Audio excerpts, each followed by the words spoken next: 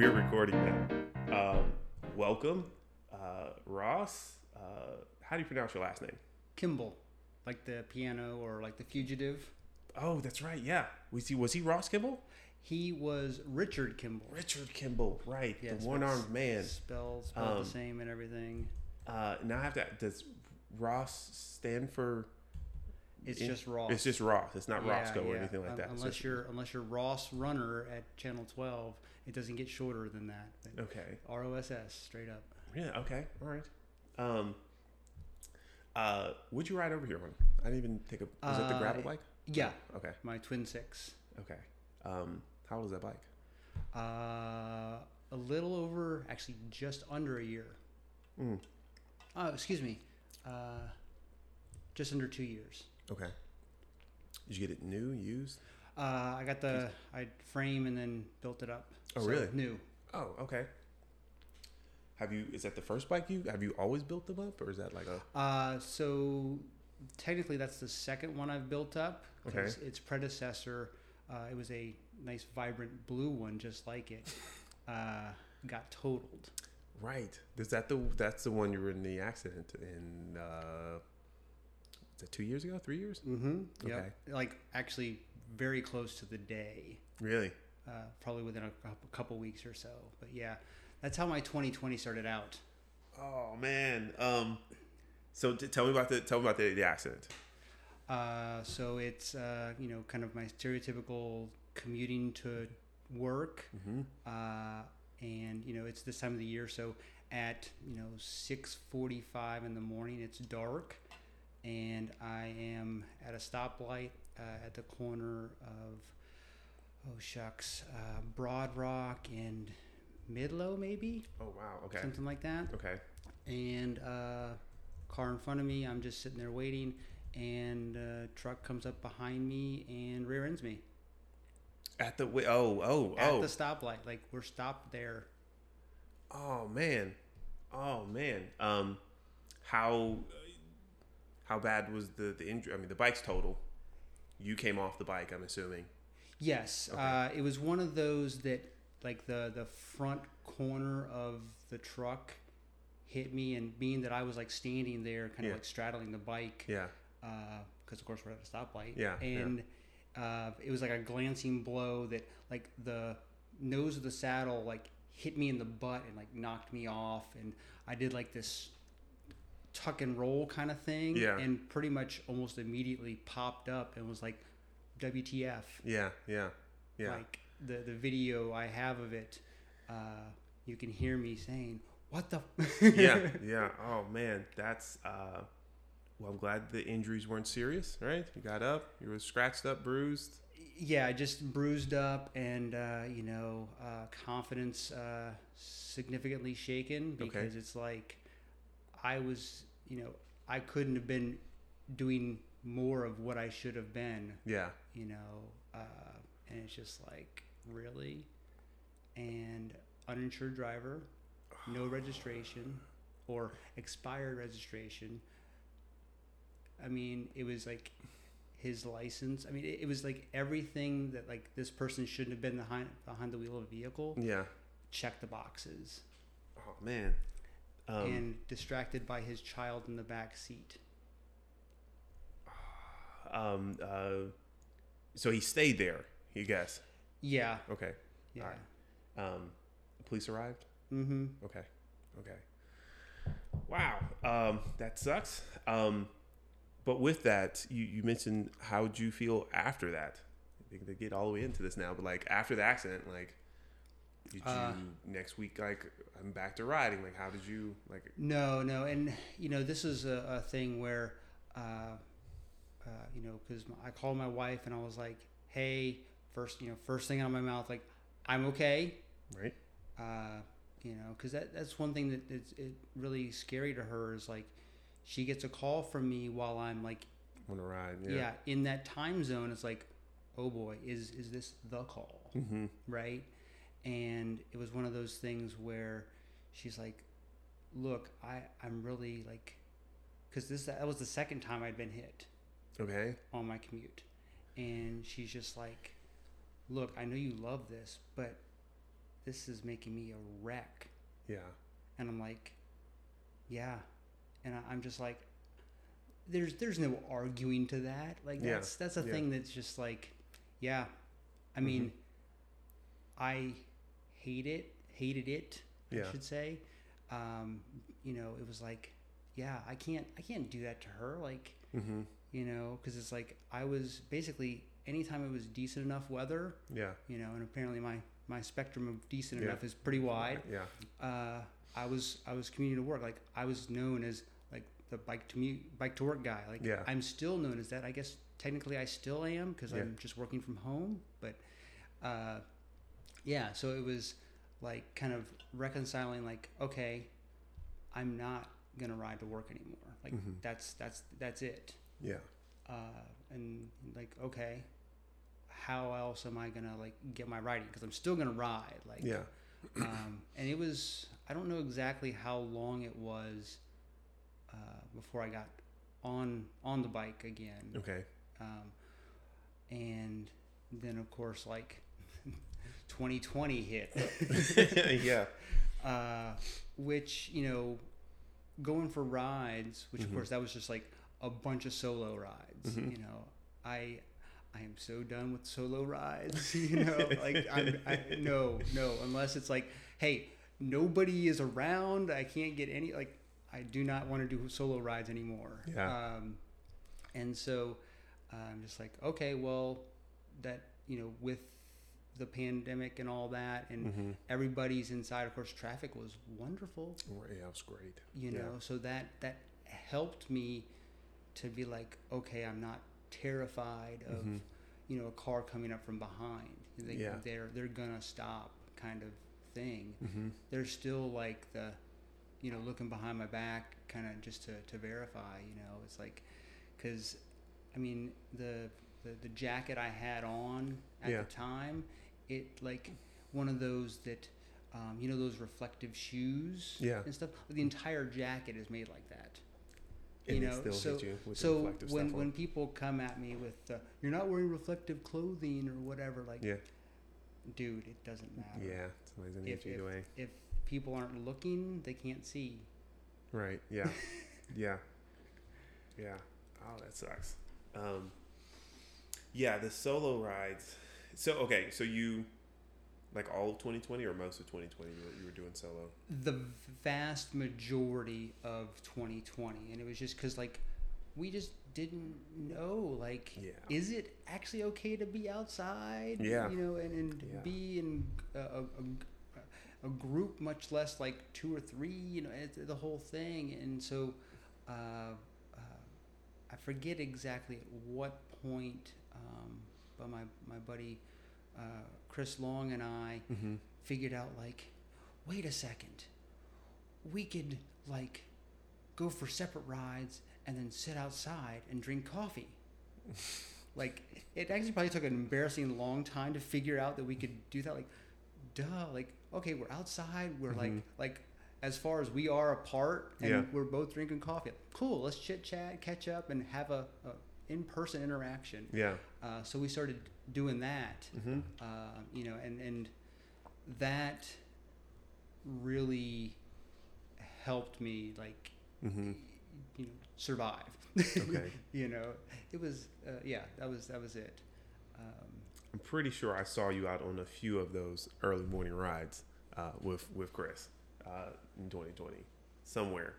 Oh, I don't doubt it. You know, I know that there was a couple where I think that like a smaller group, maybe for Yawn Dawn, had started up and stuff, and I think there was a time going back down Lombardy. It was like, hey everybody, you know, that kind of thing. So we'll go back some. So you're known as the community guy. When did you start? When did you start road biking? When did the biking start? So, you know, this, you know, previous, or, you know, throwing out there the childhood stuff, like, you know, of course. Right. So probably around 2008. Okay. Because I was interested in this coworker of mine, and trying to, spend any kind of time. Like, oh, we both live in the city. I found out, like, oh, you like to ride a loop in the city. Okay, let me get a bike. So Craigslist purchase later on this, like, I think the guy said he'd gotten it as like Subaru or something, did a get this mountain bike with your Subaru, so that's the level of bike it was. It had 2 wheels, pedals, and there you go. And so so around 2008. That's when it started. Okay. Yeah. But it was just like casual rides around the city with. Yeah. It was a loop. Probably one of the common loops we did was the go down Douglasdale kind of area. And somewhat a little bit of what we do for like the North Side Loop kind of thing, and it ends up being around 10 miles or something like that, and that kind of stuff. So whether it's an after work kind of thing or on the weekends, basically I was looking for any excuse to get the time in. I mean, I know the game. I'm no dummy, and just hope that she's willing to put up with me. So there you go. Okay. That just kind of progressed, and we started like legitimately dating. And I used my Bush stimulus check to purchase a mountain bike from Performance Bicycle, and got some non-knobby tires on it, so like almost like hybrid tires. Okay. So that way, could do a little easier riding on the road and stuff like that. I didn't have a concept of, the roadie kind of thing. Okay. And that was just like, oh, that looks intense kind of thing. And basically Lynn, my wife, her friend group just kind of, adopted me and said, well, if he's good enough for you, he's good enough for us, I guess. And, they would do a lot of riding and stuff, and it kind of exploded from there. Okay. I think it was like 2010 or so. I got my road bike. Okay. That's the current road bike I have, the Bianchi. And once I got that, Lynn's like, oh my gosh, I can't keep up on it, because she had a mountain bike with skinny tires on it, and she's like, I got to get a road bike too, and so there that went, and ended up doing lots of rides, whether it's the Heart of Virginia ride or we did the Moonlight ride a few times. Okay. That's that nice fun one in the middle of the summer, and I think this was before we were doing it before. I go way back now. I don't think that at that time they were like closing down the streets yet, or that kind of thing. Okay. Apparently, I knew it was. I heard it was 18 miles at some point in time in the past. Yeah. Which seems like a lot. I would imagine that's a lot to close down the. I don't know, but I can't recall. I think CJ was one of the other people I talked to. Said it was like 18 miles a long time ago. But she didn't say whether they closed the roads down or not for that. Because I know they do now. Yeah, my vague recollection was like it was half of, one lane was closed. Okay. So we could go up Monument, like something like out past Libby a little bit, and then turn around kind of deal. Okay. Have you done it the last few years? Moonlight ride? No. Okay. So you got the road bike. You ride more. She got a road bike. You all started both of you were doing events together. Yeah. Okay. And then, our friend group and stuff, we were, that was kind of the, ride, and then like, oh, let's do these events, Heart of Virginia was the, kind of the one in the fall, like to build up to, because it's like, oh, if we, or the of course the cap to cap. Right. That's let's do the 50 miler in what was it, April or something like that. Yeah. And so it's just like I think we did one cap to cap, maybe two, on our mountain bikes. Okay. And, you know, it was like, whew. And I remember one year it was like, how is there a headwind in every direction? You know, like how is this? Are we in a tornado? What's going on? But you know, it was one of those things like, yeah, we did it. We made it happen. Like it was tough. It was probably the first time we ever like that group like really got a pace line, because it was like I was up front. I don't know whether that's, you know, them just like, I'm not going ahead of him or what, but got up front and just like, all right, you know, I'll break the wind for you guys. Let's do this kind of thing. Because I guess normally rides there's a bit more blob formation with you all riding. Yeah, or you know, just kind of you know, chit chatting, you know, side by side kind of thing. Okay. Real kind of chill stuff. Okay. So yeah. Okay. So you started doing some events. Any memorable events outside of that one that was the cap to cap and its difficulty? My first century. So okay. A friend of mine, Ann Chazal, she and I like had a goal of like, okay, we're gonna, you know, do this century, and kind of had that benchmark set. We set it for the first tour of Richmond, which I want to say was 2012, if I remember right.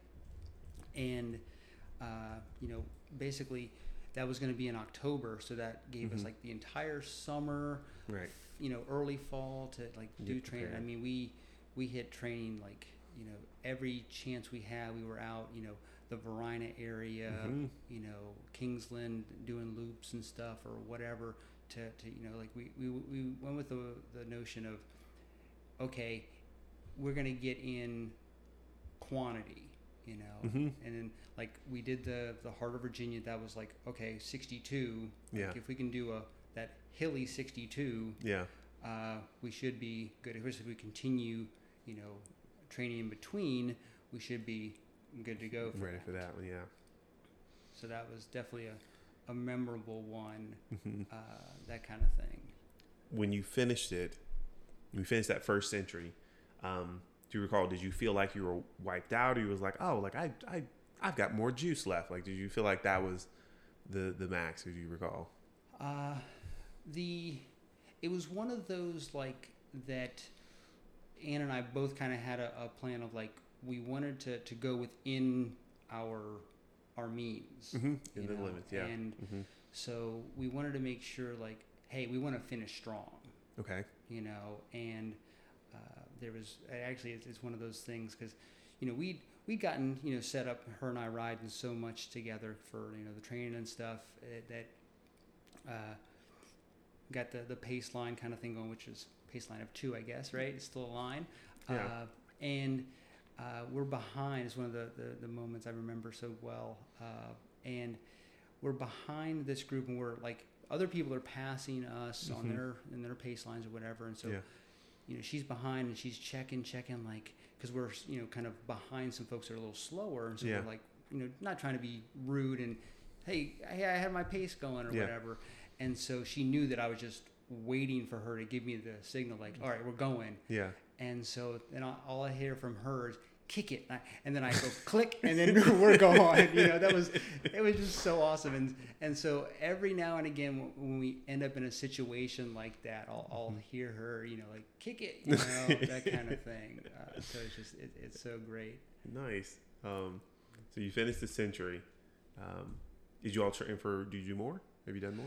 Yes. Okay. So we did a century every year. They had the Tour of Richmond. Okay. Now, and I know it stopped at some point. Yeah, I want to say that there was 3 of them. Okay. And one of them, Anne broke a spoke. I want to say it was like mile 60 something or whatever. Okay.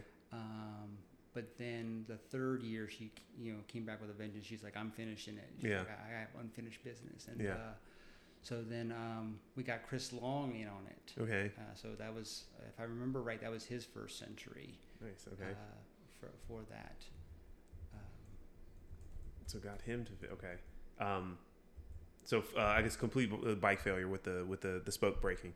she wasn't able to ride at all anymore. Yeah, it was one of those like, yep, I'm done kind of deals. Okay. So it was just like, oh man, and she's just, she's like, yeah, I'm done. Go, finish strong. So I was like, all right. Yeah. She's like, I gotta wait for the sag wagon. Yeah, that sucks to plan to do a ride with someone and then they have a mechanical that they can't go further, right? Because you wanted to do the thing with the friend, right? And then they can't. Like that sucks. You want their blessing to keep going, but then you kind of don't want to keep going because like they can't go with you. Yeah. But then as a person with the mechanical, you don't want to ruin it for everyone else. So like, of course, like you guys should keep, but everyone feels bad about it. You just try to avoid it. Exactly. It reminds me of one of the early rides that we were doing where it was the heart of Virginia, and it was like the first hill, kind of pretty close to the start. I know the hill. Yeah. And Lynn's derailleur hanger snapped. Okay. And like, well, your day's done then, and so it was pretty early on in the ride, and then there's the group of us, and she's like, no guys, I'm clearly done. Like the derailleur is hanging there, not like it should, and so it's like, all right, and so we ended up take pictures along the way. So there's like some pictures where it's like I've got my arm around her, and we were joking around like, oh, we're gonna Photoshop her in or something, like just like we missed you, that kind of deal. Oh, good to be a good sport.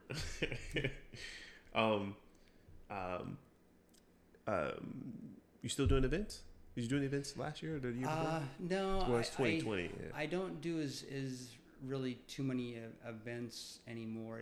And where I struggle with that is it's kind of like I want to pay for the events and support whatever it is, but it's also like, well, I can just go ride those roads for free and that kind of stuff. So it's a hard balance, and it's like, I mean, I get that like $70 or whatever the price of it is. I'm just throwing a number out, but whatever the price it is, like, well, that could be this bike gear or that bike gear. Like that's the place that I'm at. As far as bike gear, or like, hey, that's another that much money towards what I'm kind of saving for or something. Right. Yeah, when it is the local events, that is a thing. Like, right? Yeah, let's support the organizations, right? Let's Trail Foundation and other ones, like, But yeah, it does get like, I could ride those roads, on my own, do the same route. But you miss out on the pomp and circumstance of the events, right? You miss out on the 300 people showed up. We're all out here in kit, doing the thing. People you haven't seen in a while, like the. That is very, very true. Yeah. But that becomes questionable now with 2020 and 2021, where some events are doing multiple days, right? They're saying like multiple days or a rolling start kind of thing, because they're taking precautions. So it's a little bit of a loss, that pomp and circumstance, because you show up with your friends, like y'all are going to do the ride, but you don't get to see the 200 other people, like normal there at the start kind of thing. And, and the beer and the barbecue, or the pizza and, that kind of stuff. Right. Yeah. So I things that I hope we figure out, Yeah. At some point in time. So a couple of my friends, Joe and Angela, their husband and wife, they got me involved with. I jokingly call it the Redneck Triathlon, and it's a 40-mile run or ride, not a 40-mile run, 40-mile ride. Yeah. I think it was a 12-mile kayak, and then maybe a half marathon run, something like that. It was the I'm trying to remember the name of it. Whatever, it's rails to trail out there in Southwest Virginia. Okay. It's not Long Bridge or anything, but it's a rails to trail out there. Maybe it'll come with me some other time. But Angela is a triathlete, and she was planning on doing it all individually, but she didn't get to train as she felt like she wanted to. And so then she's like, hey, would Ross be interested in doing the bike part? And then Joe's like, well, I do the kayak. And I was like, yeah, let's do this. Yeah. Nice. So took the gravel bike, and it was one of those deals where I was like, because it's like the High Bridge Trail. That's the one I was thinking about. Okay. It's a rails to trail, so it's a lot of flat. Yeah. So it's either like a 1% uphill or 1% downhill. Yeah. And since it's gravel, you really don't have a whole lot of, like, you can't coast really. All right. Yeah. Gravel's not allowing that as well. And so I wanted to. That was one of those ones where I wanted to finish strong. So I was like a little reserved on the at the end of it, or at the beginning, and of course I'm getting just passed by so many people and all like the super legit people. I'm like, look at those bikes, or look at those cabs, whatever. And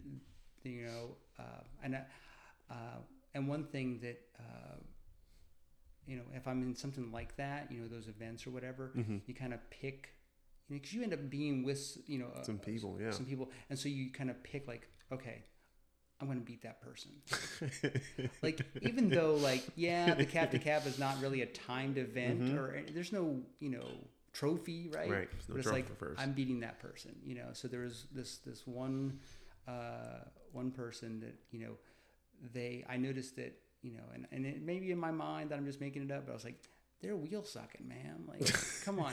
And it wasn't even like, I didn't feel like it was anybody that, like, they knew. It was just like, oh, I'm just going to hang on their wheels. Like, I mean, it's one thing if you're in a group and, I was like, okay, I'm beating them.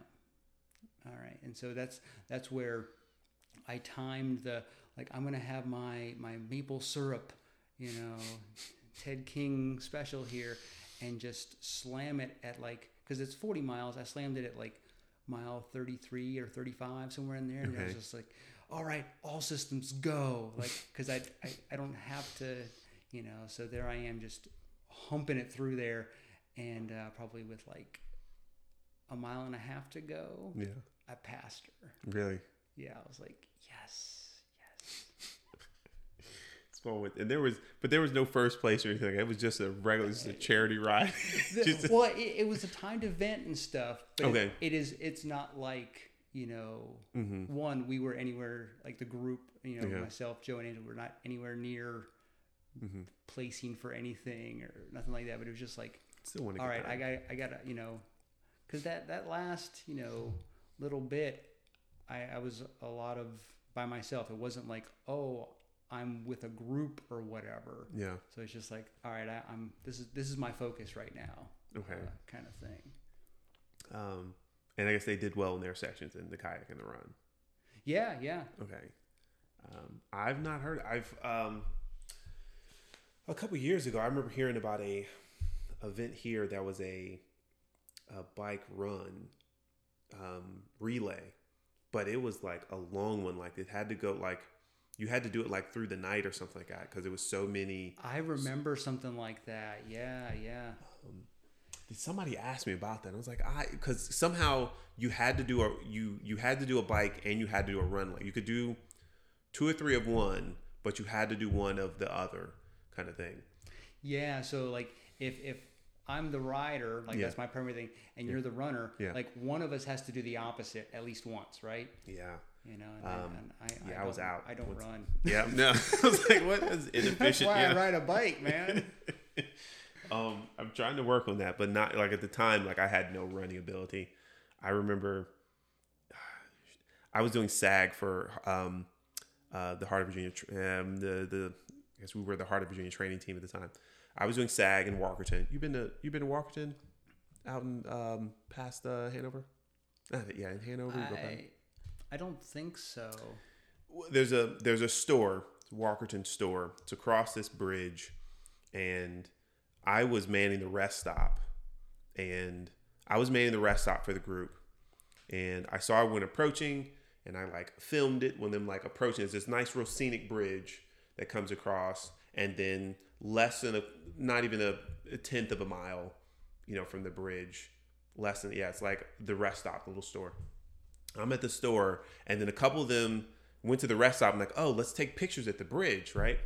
So they're still on their bikes, and they like ride back over to the bridge. And I'm like, you know what? I'm going to run over there. And like in that like little section or something, it's like, yep, I am not a runner. my side hurts already. Oh man, I felt really bad about that. And I got there to take the picture. I was like, oh yeah, this is bad. I could ride all kinds of ways, but like the running, it was not working. I think I was like 3 years ago or something like that. Same. So you do you have a dedicated road bike now? Yes. Okay. So road bike, you have still the mountain bike? Mm-hmm. Gravel bike? Yes. All three. Which do you prefer? You got to get miles in today. The weather's perfect. Weather's perfect? Yeah. So, it's summertime. The weather's perfect. You're not going to overheat. What are you going to try to go ride? That's road bike, really? Okay. It's winter time, right? The weather's not raining. It's like today. It's 30, it's 40 degrees. Like which one are you picking? I'm probably going gravel bike. Really? Yeah, just because it's kind of a little bit of everything. Okay. And I've really come to enjoy this is just pretty utilitarian. Mm-hmm. I've got the dynamo hub on the front. Mm-hmm. Since I got that, I'm just like, dynamo for life. Yeah. And because it's like, just it's on. There you go. Yeah. Voila. The dynamo hub. Did you have to get that? Did you how do you even get that added to that? Because I've heard of the dynamo hubs. I know they power stuff. So. It's basically just have a wheel built. Okay. You have the whole wheel. Okay. Yeah. The hub is of course the center, and it's Balance Bike Shop, which is no longer there because it got burnt out or broken into. With that's the right. Riots. Yeah. And they were like 3 blocks from my house. Yeah. And they built up my wheels and stuff like that. That sucks. So that was actually one of the things from my first accident. Okay. Or I should say crash. Yeah. From my first crash, the settlement check went to new wheels and dynamo hub lights and all that to nice fix that commuter bike up. Okay. How much can the dynamo power? The 2 lights, and I know that you can do where you can set up this thing that's in your fork. Okay. That can charge, like your phone or other things. But really, I just use it for the front and rear light. Okay. Kind of thing. Okay. And I mean, you can the light, the front light can be a fairly small one that's like just enough for like if you're cruising around, or you can get bigger lights, where you're thinking like that's a motorcycle headlight. Okay. Like it's no joke. That's what I have to work on is I've got a light on the gravel bike. The light I have for the road bike is good enough for road biking for I think 3 hours. I think the light will stay on visible enough for that. But for the gravel bike, I've considered doing some rides on that in the dark. Considered. But the light I have, it's this Night Rider light, but it has a little screen on it that shows you the battery life, and that feels awesome. Like I can see how long it's gonna last. Yeah, it gives you that feedback. But I don't know if it's wide enough of a beam for like riding in trails kind of thing. Right? Yeah, I haven't done much of that. Okay. I will say that the little bit that I did, because a couple of my buddies were like, "Hey, let's go down Dogwood Dell, early in the morning." I'm like, "Okay," and I didn't realize, because like that dynamo light is like, that's more for road riding, because it actually has it where it stops the beam, so like you're not, the person like walking down the street coming towards you isn't getting blinded. Okay. Right? And so that's great, because I can see the road and things like that. But like on a trail, that's a problem real quick. Yeah. And so I probably wore out a good amount of brake pads going through there a few weeks ago. Yeah. That kind of thing. But yeah, other than that, I know like you want to be able to see more than that. Okay. But I don't. I've done plenty of riding in the dark. Okay. Outpost, they had. I assume it'll happen sometime in the future, but they do an overnight cap trail ride. Okay. Jamestown and back. I've heard of this. I've heard of that ride. You have to do that one. I really, that's those to date though. That's been my longest ride. 124. Okay. Nice. Yeah. So from Richmond to Jamestown, did a loop around Jamestown Island and came back. Okay. Yeah. Yeah. Right. Because you start from Outpost, right? Well, I ended up starting from home just because it made more logistical sense. Yeah. And then caught the group down there at Shiplock. And, but yeah, Cap Trail is really cool at night. It can be a little sketch, you know, because it's like, there's animals, right? But also there's those places, and Outpost made sure it was like full moon. Yeah. So there's those places where, there's plenty of fields out there. Yeah. And so you just see that beautiful full moon out. And, like, you can see deer out in the distance. You're just like, oh, this is amazing. Yeah. And with the dynamo light, I was like, I'm not sweating batteries. Yeah. That's a good point. Yeah.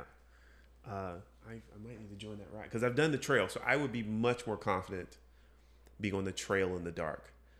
The times I find the trail questionable is like in the middle of the fall when all the leaves have fallen and then you can't see exactly where the trail is at. Like that's when I know where it's at, but do I? Like kind of thing. Well, and definitely that. And then I would be a little worried with if I take any kind of downhill in a curve with any kind of speed. It's like zoop. Just leaves slip, all that kind of stuff. Yeah, might have to take the gravel bike for that. I've done one of those Outpost rides as well, and I feel like the rides are always going to slip in some gravel when Outpost schedules a ride out somewhere. There's, I think that Braden takes a little joy. I'm pretty sure he takes a little joy in, oh yeah, you're fine with on a road bike, and you get to like this river crossing, like. Now I say that not having been on any of those adventures, so I can't. I just know what I've seen on Insta.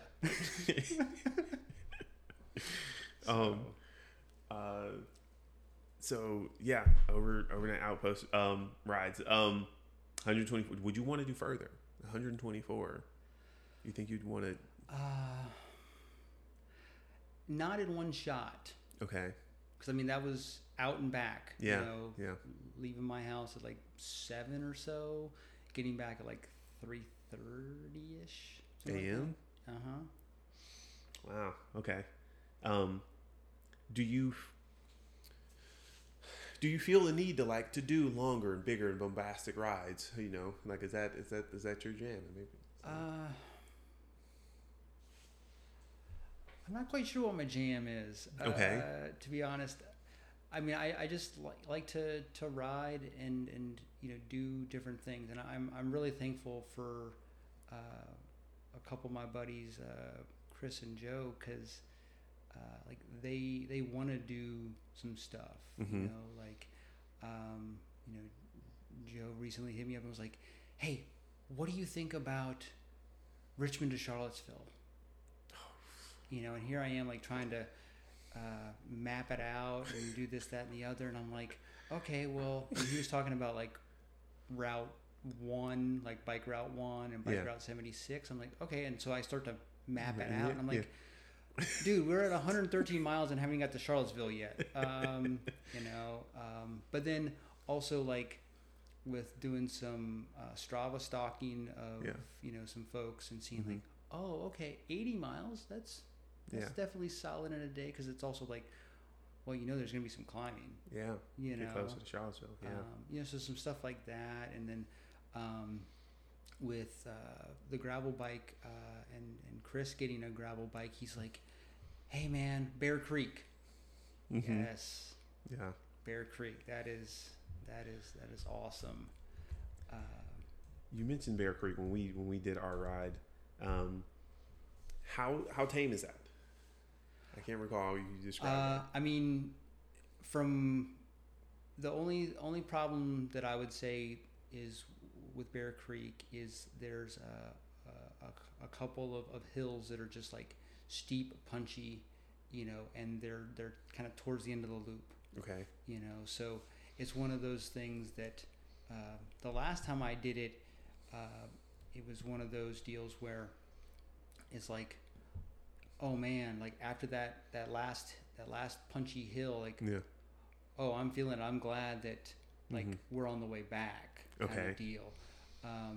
But it's like, I'm sitting here, like, I'm saying like, yeah, dude, you got like, I'm looking forward to going and riding again. Cause it's like, oh, Joe's got a gravel bike now. Yeah. It's like, hey guys, let's go do a trip kind of thing. And I was like, hey Trey, you got a gravel bike. Yeah. You know, it's really, really cool. Is it bikepacking.com? Because I've been trying to look more into gravel biking, and ran across bikepacking.com, as I say that, I believe it is. And they had a bunch of, you know, reviews of different bike equipment, different bikes, bags, equipment. But actually, it looks like they have some pretty cool stories as well on there. Like they have every year, like 2 journals that come out a year, people like publishing their stories, their adventure doing bikepacking or something like that. Either way, thought I'd mention that. Super cool. But yeah, so let me know the adventures you might go on. Clearly, I have a bike to go. Nice. If you're interested in having an extra. Monster Cross. Have you been? Have you done? No, I'm not much of a racer. I will say I've done one race. Okay. Thank you to Tim Kelly for that one. It was it was the Gillies Creek cyclocross. Okay. You know, I took my single speed mountain bike out there, and I was just like, I had well, I started out with 2 goals, and I ended up with 3 goals that I wanted to accomplish. Okay. First goal was to not get pulled from the course. In other words, you kept up fast enough. In other words, you weren't so far behind that you were in the way. Okay. So accomplished that. I did get lapped. Okay. But that's okay. And then the other one was to finish. Like that, I didn't say screw this. What have I done? Yeah. And this one ended up being an in-race goal. Was to every like handoff, because Chris was holding out Twizzlers. Okay. You know that he knows I love Twizzlers, or maybe he just had Twizzlers and then I just happen to love them. Whatever. But then my goal was on each lap is to make sure I grabbed it. So it was like, that was my focus. Like that was my, you know, each lap goal, and I was successful in that. Okay, wait. Was that even part of the race? He just had Twizzlers out just for you to grab. Yeah, that's just it's an extra thing. It's a thing that happens apparently. I did not. Okay, grabbing the Twizzlers. Okay. Or there might be like, you know, somebody else handing something else out, or okay. Grabbing the Twizzlers. That's what's the terrain over at like Gillies Creek? Is it? That was a mountain bike, so that's mountain bikey kind of area. Well, right? it was a cyclocross race. Yeah, But since it was like, they kind of just like, yeah, go ahead, have fun. And so that was one of the cool things is part of that course was on the BMX track, the pump track there. Okay. That's a really cool, like, I've seen that. That's fun to ride on. And the two people that I passed and then didn't pass anyone else was on that track because, like, and I don't know if it's like, people were worried about their carbon forks or whatever. And here I got this big clunky single speed mountain bike. I'm like, how am I going to break it? If I do, well. And then after we got onto the traditional like cyclocross course, it's like, see you guys. They're gone. Couldn't maintain with them. So you did one race. Would you do another race? Gillies Creek, I probably would, just because like I had fun. Okay. It was enjoyable. Okay. Bryan Park. It's a different thing. Yeah, that's a different thing. Maybe Chris will make it a life goal of his to get me to race Bryan Park or something. But it's one of those things of I think it's ultimately I'm too scared of crashing. Yeah. Right. Yeah. And then of course it's like, well, I'll heal. And then it's like, I gotta fix my bike. Right. Yeah. Yeah. I don't want the bike to be broke. That also kept me from Bryan Park. The first two years, 2017. I don't think I even knew much about it. 2018, 2019, 2020. I don't think it even happened. But I showed up last year. I did one. But yeah, that's the thing. It's a legit concern. We know, like, accidents have happened out there. And it's no commentary on anybody that's out there. It's like, it's racing. That's the nature of it. Like, that's racing, So when you go on these rides, what do you take with you? When you're out on a road bike ride, what do you take with you on a road bike ride? Other than the bike, of course. Right. Other than the gear and then things that that you need to utilize the bike. So if it's like going to be a hot day, I'll make sure I have two bottles, and I usually go for Scratch Labs. Okay. Just because it's one of those things like, it's like, the ingredients, like, it's pretty simple to read those and stuff, and I understand what they are, I think, and like the flavor's not overpowering, Yeah. Okay. And like stuff like Gatorade and stuff, just it ends up tearing up my stomach. Just like I get a reflux kind of thing about it. I'm like, that's weird. Yeah. So that's where I'm at with the hydration stuff. Okay. I pretty much always, if I'm on the bike, have these Mott snacks. That's assorted fruits. Yeah. Those are my thing.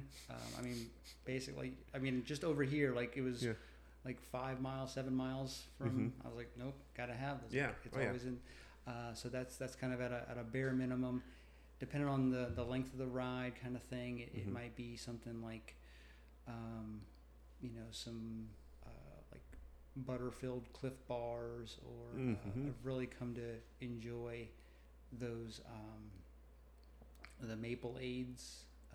Maple Aids? It's basically, it's maple syrup. Okay. That's all it is. Oh, it's just maple syrup. It's not like okay. Yeah. But is it in a thing? Is it in like a? It's just it's just in a it's pouch. A little tube. Yeah. Okay. You know how like the what is it? The Scratch Labs has the single serving thing there. Yeah.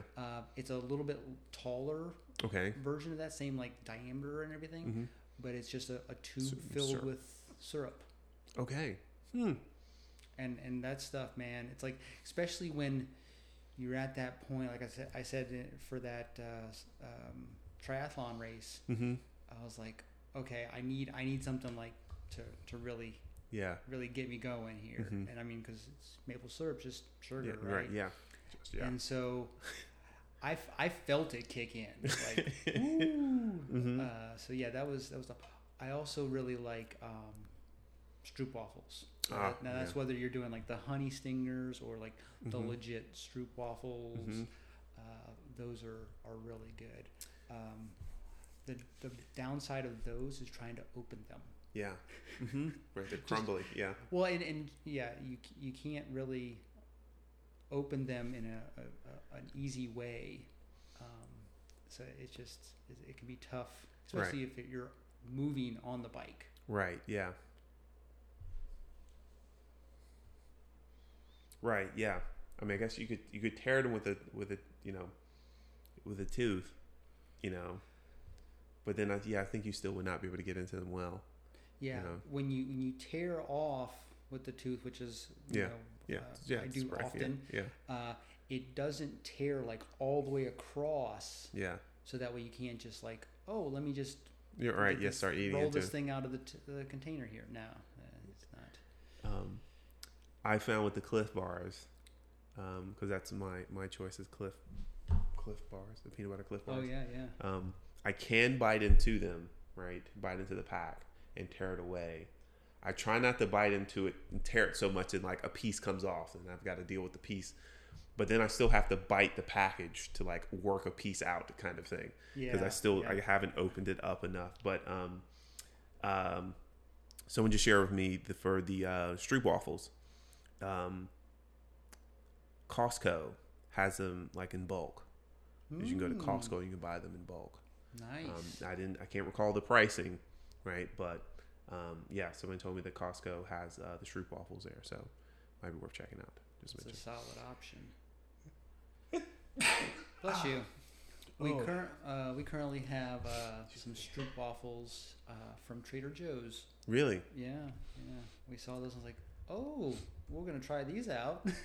Are they just regular, just honey in the inside, or are there different flavors or anything? It's just these are just the standard, whether it's caramel or whatever's in the center. Mm-hmm. I will give Honey Stinger of other stroopwafels, because I've tried other ones, like the Honey Stinger ones with the flavors. I really like the strawberry and vanilla flavors of those, but they're expensive. They're like $1.50 or $2 per cookie or something like that. Yeah, right? yeah. Which gets pricey for a road snack, which is going to disappear in like 5 seconds or something like that. Yeah, and so that's kind of why I ended up going with the Mott's, because it's like a box. Now, one thing I really have trouble with is like, there's so much packaging there, you know, but the box is like 40 of them, right, for $6 or $7 or something. Yeah, and so I'm just like, that's, depending on how much I'm riding or whatever, that lasts me a long time. Also, I do tend to snack on them outside of biking, but whatever. Right. So that's an easy thing to do, and it's inexpensive or in comparison. But if I'm going for like a serious ride, I do go for some of the other stuff. I like a good amount of the stuff that Scratch puts out. Okay. Some of their bars and stuff. Mm-hmm. They've got good things. I've tried a few times doing. I've got a couple of those Food Zone cookbooks or something like that. Okay. And trying out a couple of different like granola bar recipes and things like that. Okay. Those have turned out pretty well. There's a couple that I think I might have mismeasured some things, and so it's like, this is way too salty. Was that supposed to be tablespoons or teaspoons? I don't know. Okay, so you tried to make some snacks. Okay, all right, not bad. I've not tried to make any snacks. I've only gone with the store bought stuff. I am not there. I know a few other people who've also tried to make their own snacks. I've also not even tried taking a peanut butter and jelly sandwich either, like in the back pocket. You know what? With my commuting, I was doing Uncrustables. Mm-hmm. Yeah. So you got them in the freezer, and then put them in the back pocket. By the time I got to work, it was all thawed out, ready for me to eat. I have tried the Uncrustables before. I used to eat a lot more peanut butter. I used to eat peanut butter jelly sandwiches at my old job. I'd bring the bread and jelly and stuff to work, and a friend of mine was like, "Trey, you should try the Uncrustables." And I was like, "Why would I do?" And she was like, "Yeah, just try them." And they're not bad. Like they're not bad, but they're not gourmet. They're not like they're I mean, of course, we're probably not their target audience either, you know. No, I don't think so. I think they would need to change the flavoring or something. Well, and they were trying to target cyclists. You know, peak commuting years. That was my lunch every day. PB and J. I'd have the jar of peanut butter, jar of jelly, and then loaf of bread. Solid. Yeah, I understand. It's the snack that I enjoy to this day. So yeah. Do you track all of your rides? Yep. You Strava. Okay. Pretty much, yeah. Do you like look at your stats or anything like that? Or it just goes on there. And you just let it be. So I'll dig into some things, just because I'm curious. I was gifted a premium subscription for Christmas, nice. Or was it my birthday? I can't remember. Sorry, Joe. Anyways, gifted that. So that way I could hey, here's a year free. Yeah. Check it out, see what you like, and I've been digging into the features, and there's oh, I really like that. I really like this. Yeah. And I especially, with, I've been doing a lot of the same routes and whatever else, that kind of thing. And so some of with that premium features, I'm able to this segment. Okay, well, let me see how I'm, doing over time on this segment. Yeah. And I can have it pop up on the Garmin and give me a heads up hey, the segment's coming up. That kind of thing, and then be like, okay, well, it's the winter. I've got all this gear on. I've got my gravel bike. That effort's not happening to get anywhere close to my personal best on this. But yeah, that'll be some things for the spring and the road bike. Yeah. I disabled that feature. I disabled is it the segment warning or something like that? Yeah. Because I found that would, at the time, it would pop up the most when I was following a route.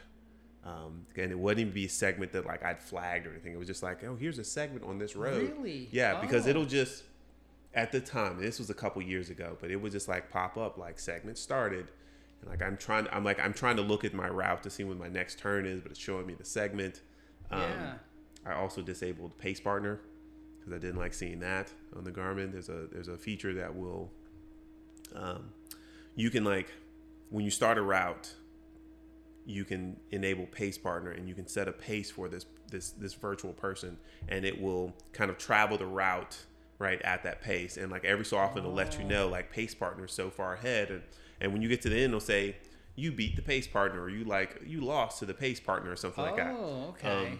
And it did not like having that warning as well, because I don't need to have a virtual, Pace Partner on here kind of thing. I can see its usefulness, but either way, just extra features in your bike computers and stuff like that. Yeah. I like looking at this stuff, and especially if there's ever a time with the premium stuff, I'm looking at you know what, I don't want to do my standard routes. I want to let me try something else. So they have the routing feature where I can just say, hey, I want to do a ride this distance, show me what are some common ones. So I haven't tried it out too much, but also I like the feature where if you say, hey, I want to go to this place,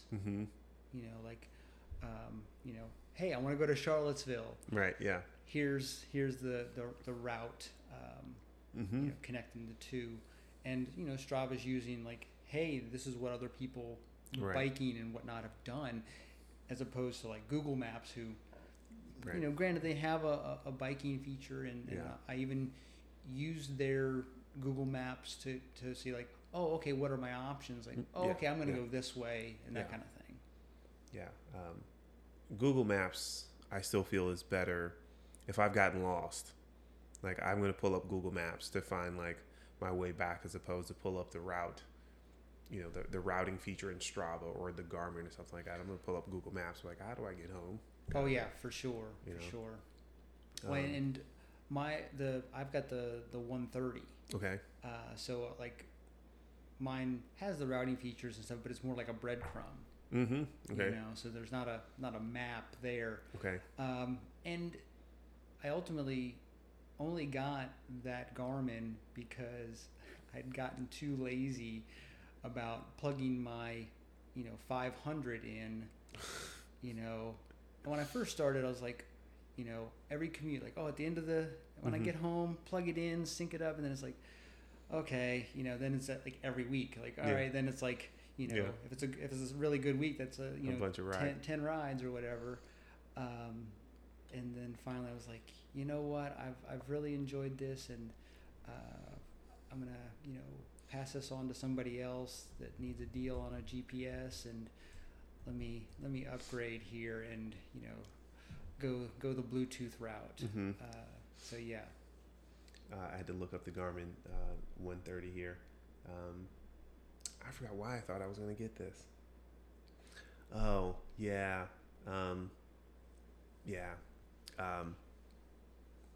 Whatever, it's my show. Yeah, I was seeing somebody at the time and was thinking about getting them a bike computer, and that's why that's why that thought of this came. But I remember looking into this more.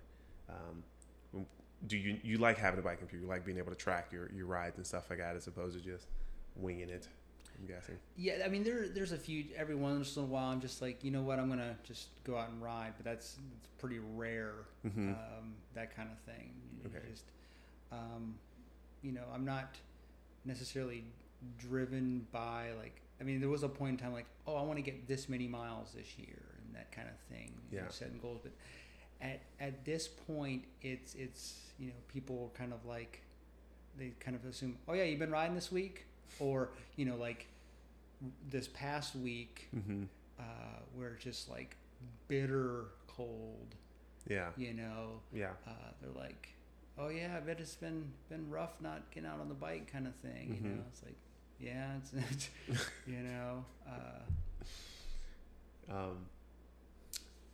What's been the coldest you've ridden in that you can recall? It would be. Have you done sub-freezing? 15. Really? And that's where I established my threshold of like below 20.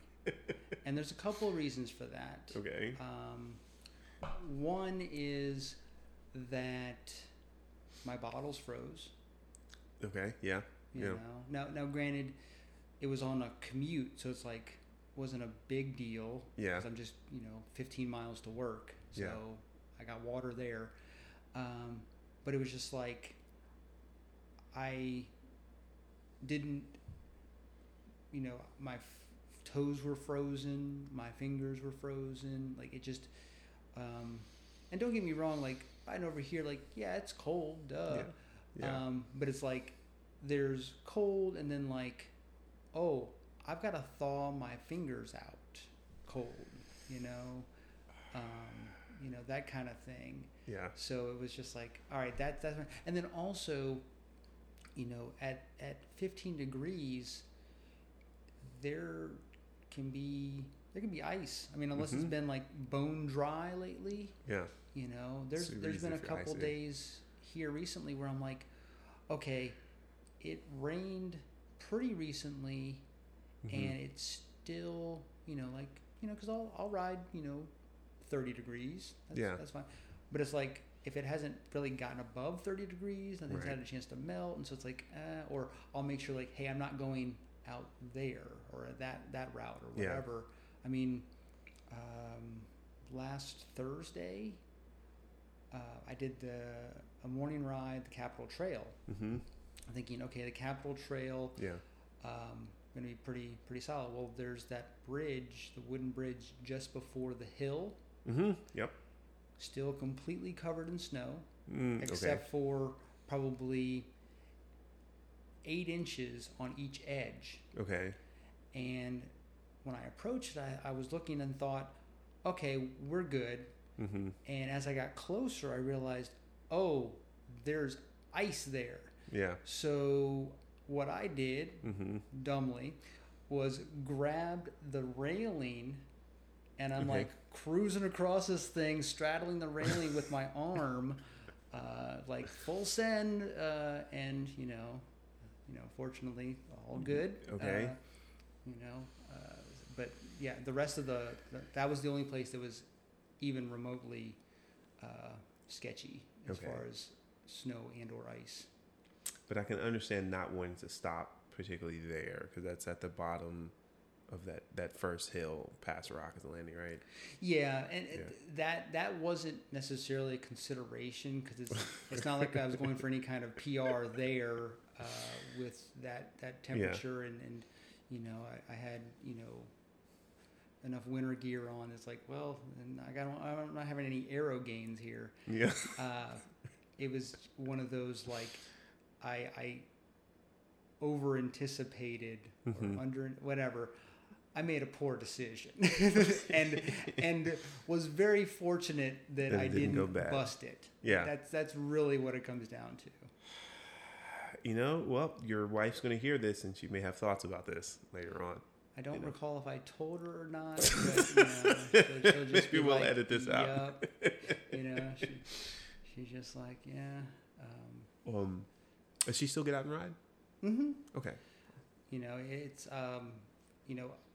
I've reached the level of just pretty much I'm always riding kind of thing, and so I put it as she hasn't reached my level of crazy kind of deal. She still likes to get out and ride. She definitely is like, oh, I'm just going to slow you down. It's like, that's not what it's about, Right. Yeah. That kind of thing. I just want to get out and ride, she likes to get out on the trail. That's the, kind of, especially in the summers and stuff. The group of us will meet up at 4 Mile Creek. Like, that's kind of the meetup spot, because it's a kind of logistically the easiest place for everybody to get to after work. And depending on time and what people are feeling like, 30 minutes out, 30 minutes back kind of thing. Real chill pace kind of deal, almost like the Yawn Dawn pace kind of deal. Yeah. When did you start doing the Yawn Dawn rides? When did you start joining those? It was probably 3 years ago, something like that. Because my job, being that my job is more of an IT related thing, I was able to telework.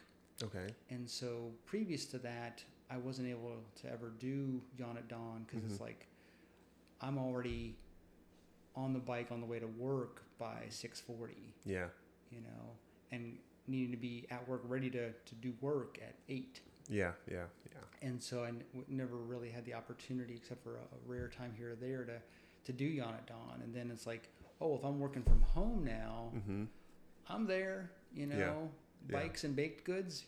Yes, please. Then started doing that pretty regularly. I think we need to put that on the jersey. Bikes and baked goods, I'm there. Yeah. The plan is to get Lester on the show, and I need to was going to actually talk to him this weekend, because he had an opening on Sunday, but it was already a jam-packed weekend, so I told him we had to try to reschedule. But yeah, there was talk of a jersey at some point in time for Yawn Dawn, which would be great. I'd like that. So Lester will always have a special place in my heart. Well, it's good. He's a good dude. he's made sure everyone felt welcome, despite whatever bike they showed up on, or their experience with their experience of riding. I appreciate them, making sure everybody felt welcome to the Yawn Dawn, because it's a little crazy to get up at 6:30, be at a ride by 6:30. It's like it's completely normal. So you've been riding for a long time. Do you have the moment of like, oh, I rode 30 miles today, and you told some non, like, are you still getting the, like, you did what? Like, are you still getting that astonished look that you're going out and riding as much as you do, or is everyone in your circle just like they just know? Kind of thing? It's gotten to the point now that if I don't ride to the group ride, people are like, what? Okay. Or like, oh, I bet you already did 20 miles today. Okay. That kind of thing, or, went on a hike last weekend with some friends, and they're like, oh, I bet with the weather recently you haven't got to do much biking, mm-hmm. So it's kind of that that level of insaneness. So they know. Yes, I'm curious of people's, I won't say other circles, but like once they get into it and everyone finds out, like, how are they reacting to them riding as much as they do? Are people astonished, or is like, oh, I knew you were going to do that kind of thing? So right now they assume that you're fully committed. You drank deeply of the punch. You ride all the time. Yes. So my sister-in-law, she it's one of those moments in time, because the first tour of Richmond. So it was a long time before I fully embraced, the Lycra without like basketball shorts over top. Yeah. So there's actually pictures of me doing the tour of Richmond, that century, with bike jersey on. Mm-hmm. I've got bike shorts underneath, right? But bike basketball shorts over top. Mm-hmm. And so my sister-in-law had said to me, like, so Ross, you've done a century now, like you're a cyclist now, like mm-hmm. you can just embrace the bike shorts. Yeah. And mm-hmm. there was a ride that I'd shown up to, and there was she's like, oh, you all right, no gym shorts, all right, okay, you're doing this, and never looked back. And now I have a Christmas Cats kit, so that I'm that guy. Really? Mm-hmm. You're not alone in the when I started, I had like mountain biking, because I didn't really know, because nobody does for sure. I had like tight but slightly baggy like mountain bike pants, because I started in January and it was just cold. Yep. And I remember the first time showing up for a ride at Rabba with the bike tights on, like full on, just like just tights. And I got them from like Amazon. They were Sponed or something like that. It's a brand from like China or something like that. And I remember showing up, and it was at the Laurel Park, the BDR ride they have on where you went. Mm-hmm. This Thursdays. And just it feels odd. Like, it's just not the normal wear for a guy to wear super tight clothing and just, hey dudes, like, what's up, man? And I was just, this feels a little odd, being out. But eventually, everyone else is wearing the same thing. Like, they're all out here wearing the same exact outfit. This makes sense, or at least it makes sense in this fashion. Like, in this particular context. Yes. This is normal. Yeah, if you show up for a school play or something, it's going to look a little bizarre, but to keep that in mind when you're commuting. Yeah, so just you're not the only person who had experienced some trepidation about wearing the really tight clothing, because it was not in my wardrobe before, But now, do the ride, go grocery shopping afterwards. It's like it's what it is, Because I was like, you know what? I just rode 50 miles. That's right. I'll let people know I just rode. Yeah. So you get used to the Lycra. So, how do you feel when you're not riding and you see other people out riding? Like you're doing yard work and you see a group of cyclists pass.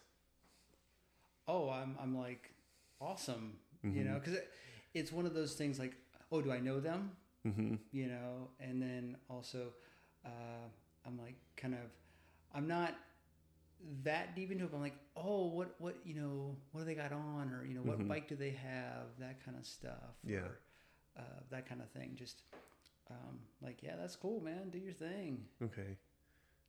All right.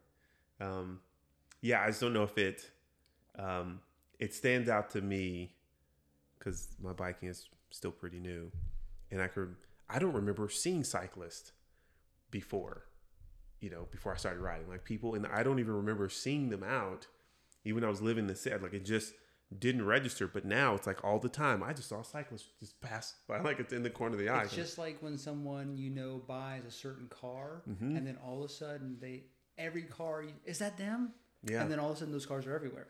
Yeah. It's in your mind now. So yeah, I was curious how you feel when you see other cyclists. Are you also like, oh, it's great, but you are, you know? So I wanted to ask about that. When you go on vacations, do you take your bike with you? Not generally. Okay. You know, there's been a few exceptions here or there. When it's not a like we're going here to bike kind of thing. Like it's, you know, like when it's not, the purpose was not to bike kind of. Yeah. You know, like, you know, going to visit in-laws and things like that. It's like, no, because it's like we're going to see family. Okay. And that kind of thing. And it doesn't feel right to be like, hey fam, I'm going to go for a 2-hour bike ride, you know, that kind of thing. And so it's like, no, I mean, if we're going somewhere and it's like, hey, biking might be an option, let's bring them, that kind of thing. And I've definitely had where, you know, we've rented bikes or whatever. When I went to visit family out in Kansas a few summers ago, we had the opportunity. They had bike share. And so we did the bike share, and they have this trail like right along the river. Okay. And so we, you know, did the bike share, rode the trail, you know, like 6 miles one way, 6 miles back kind of thing, and had a nice day of it, or morning of it, whatever. So that was really pretty cool to, you know, experience part of the city that way. Okay. All right. Yeah, it's a bit, I'd say about more than half the people I've talked to take the bike regularly with them on the vacation. They try to slip it in, but so far I think everyone's been, well, the last people I just talked to were a couple, and they would go on the trip for biking. So it made sense. Nice. But I think in most cases where someone said they took the bike on the trip, they usually had a family that had a schedule that allowed it. I know my friend Josh has, like, his wife and daughter don't get up early, so he could like do a ride in the morning, get back, and they're still like resting at the hotel or something like that. So he will regularly try to take a bike with him on his trip, or rent a bike when he's somewhere. So I like to ask if people, how deep are you into it? Yeah, we went to Kansas for Christmas, but the vacation before that, that was very specific. We went to Crozet for a few days, and I did 2 rides out there. One was the part of the Blue Ridge Parkway, and then a gravel ride out there. Oh, nice. As well. That was really awesome. Really? Okay. So,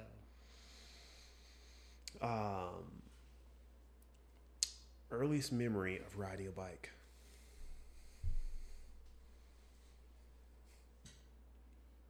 That you can recall. Clearly, I want you to like. Yeah. I'm meditate upon it. Yeah, I think it probably my oldest brother had gotten me a mountain bike and I mean, this is, early 90s or so. Mm-hmm. And so it's this, it's gray and has like all this neon splatter paint on it. So it's like that total 90s vibe. Mm-hmm. And it was one of those deals where like the bike was way too big for me, because I was a scrawny kid. And it was one of those deals where it's like, all right, he'll grow into it. But I loved riding that thing. Yeah. So that's one of the like first things that popped to mind. It was like, oh, my brother, he bought this for me. It's so cool. That's so awesome. Nice. So yeah, that was great. And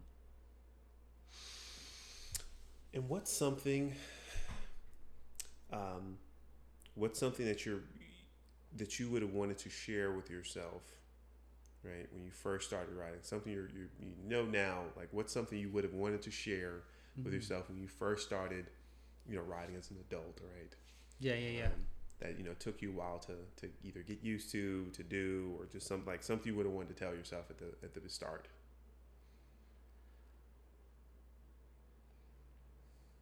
Clearly hypothetical in this time. Yeah. Just have fun. Okay. Because there's been times where it's I just kind of get into the almost like a zone of like, all right, I'm just out here riding, and it's like I'm not enjoying what's around and that kind of stuff, and not that I'm not enjoying who I'm with or anything like that, but it's like, be sure to have fun. Don't take yourself so seriously sometimes,